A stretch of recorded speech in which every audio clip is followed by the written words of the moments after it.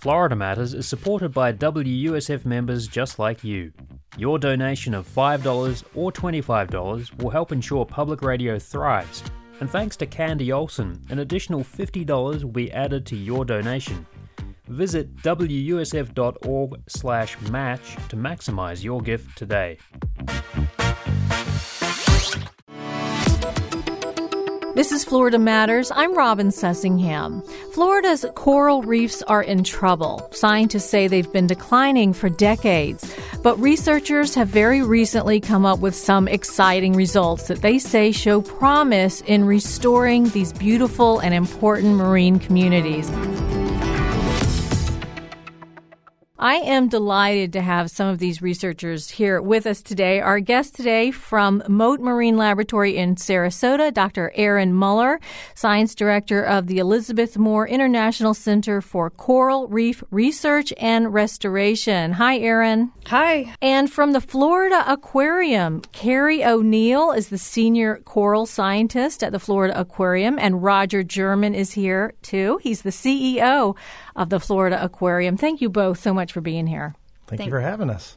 Okay, so let's talk about coral. Coral is kind of weird. I mean, it's like nothing else. People don't know whether it's a plant or an animal. Where does it live? Why does it live in these special places? Carrie, what is coral? Sure. So a lot of people think that coral is just a rock or a plant. It's actually an animal, and it lives only on this about top inch of its hard, stony skeleton made of calcium carbonate that it builds over time as it grows. So the coral actually has little mouths and little tentacles and has soft tissue on the outside of this hard skeleton. And they come in all different shapes and sizes and colors, and some are just big mounds, and some are very fine and branching. And all of these coral species growing together are what form the coral reef and form all this intricate habitat for all the other organisms that rely on a coral reef. So take-home message is that corals are animals. Just because they don't have eyeballs and they can't, give you a sad little look doesn't mean that they're not alive. And they actually are victims of their own circumstances, because once they've settled, the very first part of their life, they settle onto a rock, and then that's where they live for potentially thousands of years after that. They can't get up and move away from things that are happening to them. They can't run away. Aaron, but they do live in a symbiotic relationship with plants, with algae, right? And that's what gives them their colors? Yeah, absolutely. Corals themselves, the animals, are often just translucent. So when you're looking at the coral colony, you see a vibrant coloration, but it actually has very little to do with the animal itself. That color that you see, the unique browns and greens and oranges, sometimes even blues, are associated with the symbiotic relationship that these animals have with a single-cell algae that live inside their tissue. And the common name for that single-cell algae is called zooxanthellae. Those little algae actually provide food for the corals to live through the process of photosynthesis. And the coral animal themselves give the zooxanthellae a home to live in. And so it's a form of protection. And these are really ancient creatures, I would think.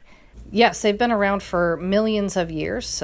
They've withstood the test of time, although, of course, the species that we have now weren't around millions of years ago. So they've evolved into different species and providing different niches for our ecosystem. So Roger German, you're CEO of the Florida Aquarium. I am. Tell us about Florida's coral reef and why the Florida Aquarium feels like it's important to be involved in those research efforts. So I grew up in Chicago, and I have to be honest, I didn't realize that the third largest coral reef tract in the world is right here in Florida. So coming down here, I was like, that's really cool. People travel, thousands of miles to the Great Barrier Reef in Australia or Belize. But we have this amazing nature in our backyard. And at the Florida Aquarium, we are committed to protecting and restoring our blue planet because, while you have corals, the animals, and you have plants, and you have water, you have humans. And we are all connected. Why do folks come and visit Florida? Why do folks come and live here in Florida? It really is our unique environment, and we are so intertwined. And these reefs down in the Florida Coral Reef Tract that both of these scientists work at really is kind of the center of marine life and marine biodiversity. So we're going to keep doing what we can to make sure we protect them, not only for the plants and the animals that survive on them, the fish that survive, but also humankind. Yeah, so that's an important point. I don't know if people realize how important the coral reefs are to fisheries. So talking about what humans depend on, what people depend on, the fisheries that we need have a lot to do with the coral reef system. Isn't that right? That is correct. So many of the recreational and commercially important fisheries species do depend on coral reefs for at least a part of their life cycle. So many fish in the snapper and grouper complex, for example, spend part of their life, or if not the majority of their life, on coral reefs. And without the structure and basically the coral reef acts as the condominium for the fish and the other species that live on the coral reef. And once that structure goes away, the fish no longer have anywhere to shelter. So they will leave the area to find better habitat. So a lot of these really common species that you're eating at local restaurants do rely on coral reefs. And in addition to that, it's a huge part of our tourism in Florida. So scuba diving and snorkeling and just enjoying our beaches is such a critical part of Florida culture and Florida tourism that without the coral reef, those industries would suffer severely. Okay, so Erin, a couple more basic questions. Coral's kind of a mystery. So one is, why do they grow all together? I mean, Carrie talked a little bit about how a baby coral will land in the sand and stick there or on a rock, but why are they all together in like a coral colony or community? Well, corals have developed a unique life history strategy by being a colony. So they start off as just an individual polyp when they settle on their substrate, but in order for them to grow, they actually have to create new polyps and create skeleton over time. And so in order for corals to get bigger, they actually have to create more and more of these polyps, and they're all connected to each other so they can share resources, which is a great advantage. But they also are all connected to each other, so they could potentially share things like pathogens as well, which is why sometimes when you see a coral get a disease or have an issue in one side of the colony, it can actually affect the entire coral colony because of that connectivity. But another great advantage of that life history of being a colony is that you can fragment these corals. You can take one large coral and cut it up into tiny little pieces, and now you have lots of individual corals that can grow new colonies and create, a new ecosystem through time through that asexual reproduction technique. And we utilize that in restoration in order to, start out with a very small number of individuals, but create thousands and thousands over time through that asexual propagation. Yeah, that's gotten to be a really important part of your restoration work, and we want to get into that. But first, Roger, you had mentioned that the Florida Reef Tract is the third largest in the world. I think that's amazing. And why is it where it is in South Florida and down in the Keys? Why don't we have coral reefs in the Gulf? Why don't we have them outside of Tampa Bay? What is it about those waters that is conducive to a coral reef? Well, I'm going to turn it over a little bit to Carrie on the science side of that, but you're exactly right. It's mind-boggling to think of the size and scope. Let me accent one thing where it's an $8 billion industry that's down there in the Florida Keys. What do you mean? So from the sport fishing, from the snorkeling, for the tourism, it's estimated at about $8 billion as the economic impact. I see. And it's some way dependent on the coral reefs. Correct. But for why settle down there and what Mother Nature has decided to do, I'm going to turn over to Carrie for a minute. Sure. There's a couple of factors there. So one is that corals, because of the algae that lives inside of their tissues, as Erin mentioned, because they need that algae to get good sunlight in order to grow and to thrive, they tend to be found in areas with relatively clear water, which the clarity of the water tends to be influenced by how many river mouths there are close to an area. So in Tampa Bay and in the Gulf, you actually have huge influences from the Mississippi and from other rivers in the area that cause fluctuating salinity and turbidity values. But in addition to that, the corals, when they're little larvae, they actually need a hard bottom to settle onto. So they don't settle onto sand and grow. They need like a rocky formation. And the majority of our coastline off Tampa Bay is actually sand with very little hard bottom for corals to settle on. But it also gets a bit too cold in the winter here for them to thrive. So we actually do get a bit too cold, a bit too sandy, and a bit too turbid for corals to grow up this way. Although some species do. You can find stony corals here. They just don't form the large barrier reef structures that you find in southeast Florida. Just isolated corals here Correct. and there. So, Erin, what's happening with the coral reefs in Florida? Unfortunately, the Florida Reef Tract has been declining for at least the last 50 years or so. The initial significant decline started in the late 70s and early 80s, and that was associated with a disease outbreak that scientists call white band disease. It was a disease that affected most of the staghorn and the elkhorn corals. Those are the major branching species that covered most of the reef tract back in that time period. These two species are now listed as threatened under the Endangered Species Act. After that particular outbreak, we have seen subsequent global bleaching events that have had regional impacts in Florida as well. So that's associated with really warm water temperatures in summertime. Those water temperatures stress the corals out, and that symbiotic relationship that they have between the animal and that single cell algae breaks down. And the corals appear bright white because their coloration with the algae has disappeared.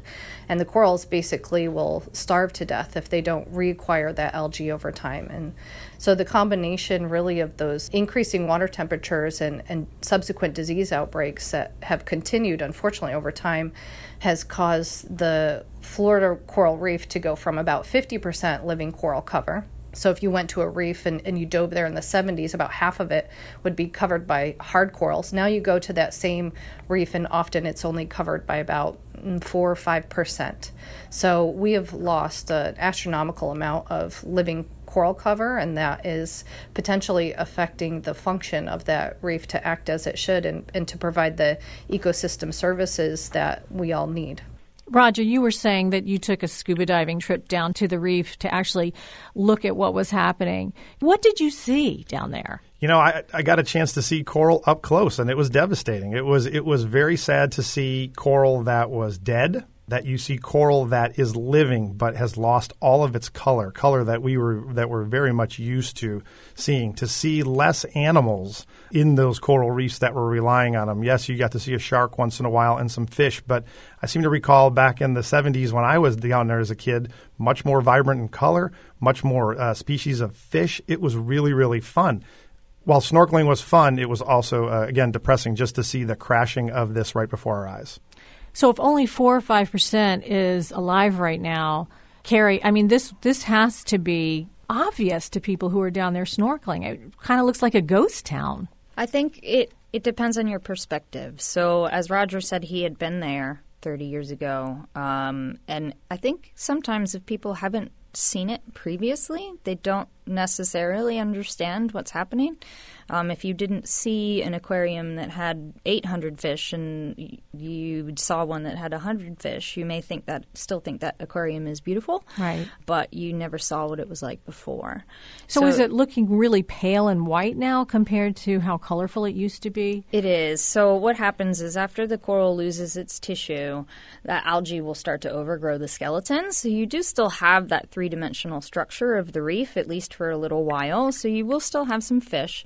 But ultimately, that coral gets overgrown by algae, so it just sort of looks like a sandy-covered algae patch. And then eventually things get in there that start to erode that structure, and it will collapse. And that's when you really start to have problems, because now you don't have the habitat and the structure for fish anymore and for lobsters and things that need those places to hide. So let me build on that, because what Carrie brought up, it was very interesting, because we were snorkeling down there. There were several of these other snorkeling boats, where you can come down as a tourist and you can go out on a guided tour. And those folks were there, and they are having the time of their life because they may not have had a reference. And so for them to be able to get in the water, to snorkel, you see this Florida coral reef, it's why you're in the Keys, and you see some animals, and maybe you see a shark go by once in a while. We obviously want to preserve that. So let's talk about research that's being done now to save the coral. Erin, you had talked a little bit briefly about what you're doing to transplant, sort of cut coral up into little polyps and then transplant those. Is that the main direction of your efforts? Mote Marine Laboratory has been a leader in coral restoration, and so part of that is the actual physical propagation and outplanting of these corals. And we do utilize techniques where we can fragment corals up into new individuals and outplant them onto the reef. But where my science kind of comes in and fits within the restoration scope is that I screen these different corals that we're using for resilience to some of the major threats that are affecting the reef tract, some of the ones that we've been talking about, such as increasing water temperatures and disease. And I funnel that information into our restoration practitioners so that they can populate the reef with as resilient corals as possible so that they can be surviving hundreds of years from now. I can't imagine how slow that work is because the corals grow at like a half an inch a year, maybe a couple inches a year. So putting down those corals and waiting for them to grow you've got to have patience, it seems like. Yeah, so some coral species do grow very slowly, typically just a couple millimeters a year, but we've actually revolutionized the technology for restoration for those species.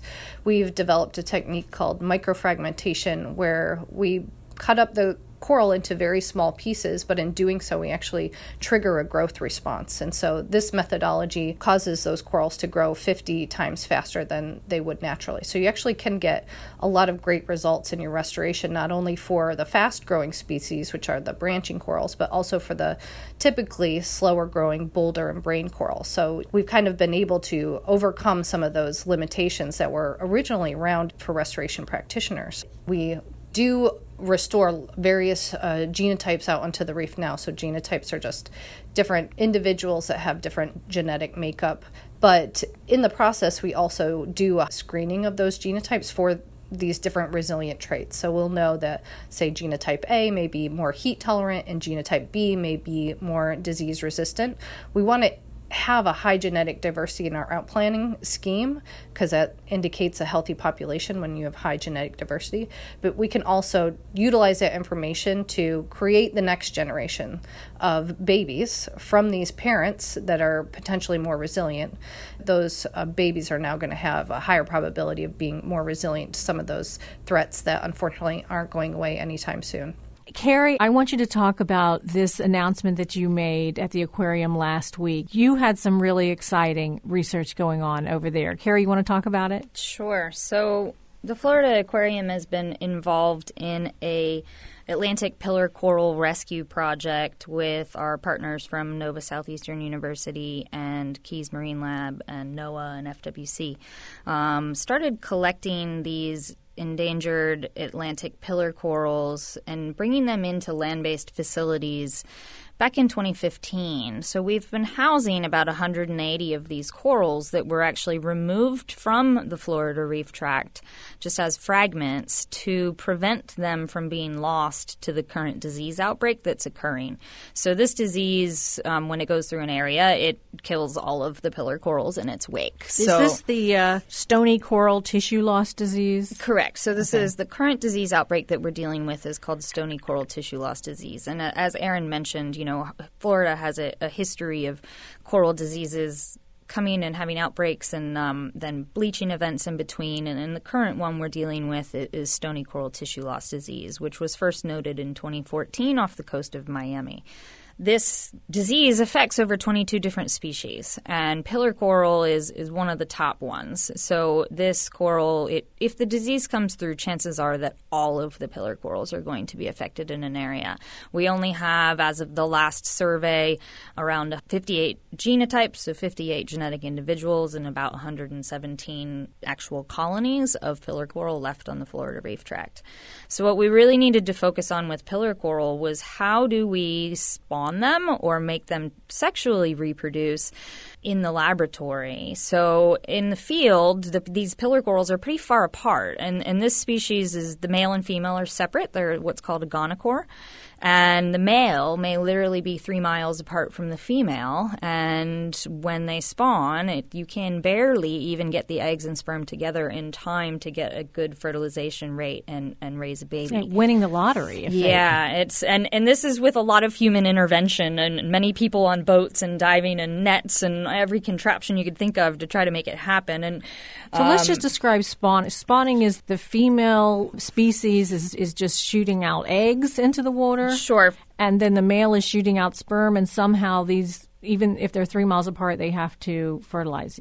Exactly. So in the pillar coral, that's pretty much exactly how it happens. So the second and third day after the full moon of August at about 9:45 at night, the males will just release their sperm into a cloud in the water column, and then about 15 minutes later, the females will release their eggs into the water column. And then in the ocean, you would hope that they would meet each other while they're still viable and then form just a tiny, tiny little larvae. They're only about 200 microns in size.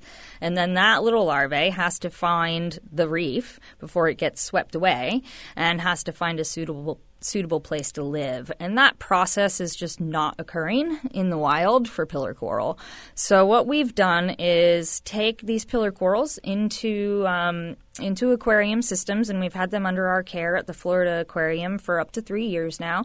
But normally they would lose all of those natural cues that they get to trigger them to spawn on that special night after the full moon of August once a year, because that is actually can be a 5 to 11 month process. So they need to know the winter temperature and the warming of water in the spring and the increase of photoperiod during the day and the intensity of light changes and the moon phases change and flowers and wine. Yeah, exactly. Very white. All these things have to come in line to get that coral to spawn. So when they're kept ex situ or out of the ocean, a lot of times they don't get all of those cues, so they lose the ability to sexually reproduce. But for the first time, we have been able to give the Atlantic pillar coral all of those cues that it needs artificially using LED lighting and special computer-controlled systems. And it worked, and it worked well. For the first time? For the first time last Saturday, and we had a synchronized mass spawning of pillar coral at the Florida Aquarium. And what was the date of that Saturday? That was Saturday, August 17th, and then it happened again on Sunday and a little bit on Monday. And that is exactly when it would spawn in the wild. It literally, we had a team monitoring in the wild, and they were literally about 4 or 5 minutes off from one another. Oh, my gosh. Pretty cool. So we did something right. We gave them everything that they needed, giving them great husbandry, great water quality, and all the cues that they needed. It's a sigh of relief because this species, a lot of scientists thought that this would be our last year to be able to spawn pillar coral and to be able to try to make pillar coral babies because of this disease. You know, this species may be gone by next year in Florida.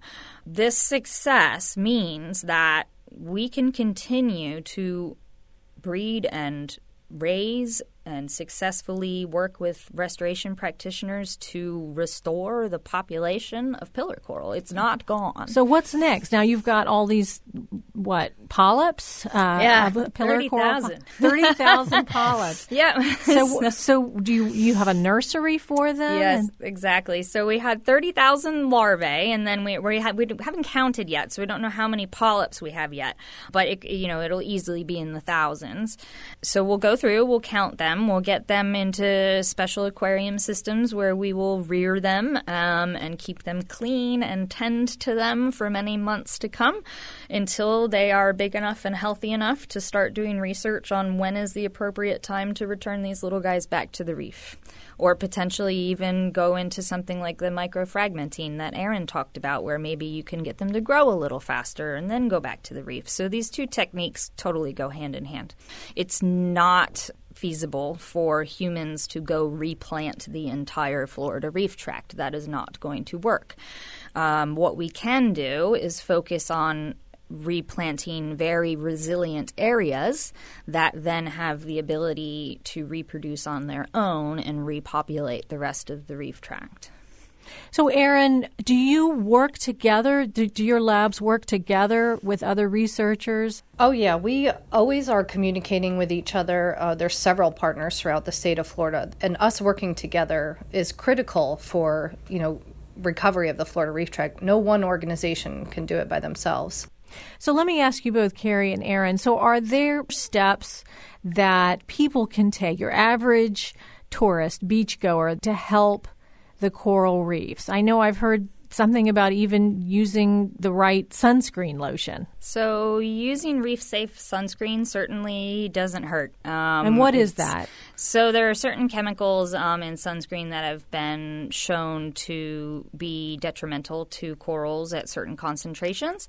I don't know all of them. It was actually evolving, the research on that, so I don't want to list all of them off the top of my head. But people can Google that and learn about that online. So just it's worth looking into using reef-safe sunscreen if you're going to be snorkeling or diving in close proximity to corals. But I think it's a lot bigger issue here. So we have to look at what is happening that is causing this decline. We have to look at our carbon footprints. We have to look at who is in charge politically. And people can get out and do things like reduce their carbon footprint and make good decisions when they're voting. It's really about going and voting for people that care about Florida's coral reefs and voting for people that care about our environment and our economy.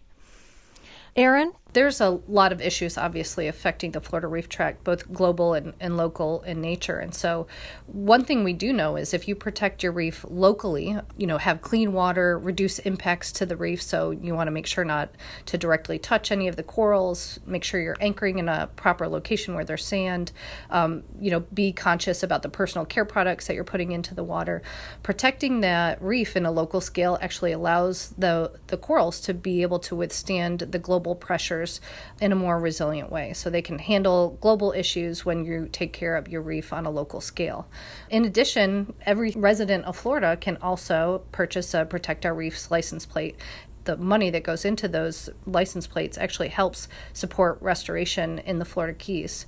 And so it's a great way for somebody to be able to put a coral back out onto the reef, just by getting a Protect Our Reefs license plate.